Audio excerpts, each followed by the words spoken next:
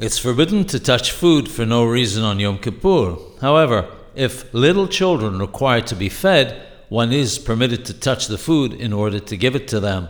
Wherever possible, the mothers should feed them. On Pesach, it's forbidden to touch hametz because we're concerned that one may accidentally come to eat it. The reason why on Yom Kippur we're not concerned that if they touch the food they might come to accidentally eat it or drink the liquids is because the fear of the judgment is upon them. In the absence of the reason of having to feed the children, however, one may not touch food at all on Yom Kippur. In such a case, we need to be concerned that one may accidentally come to eat from it.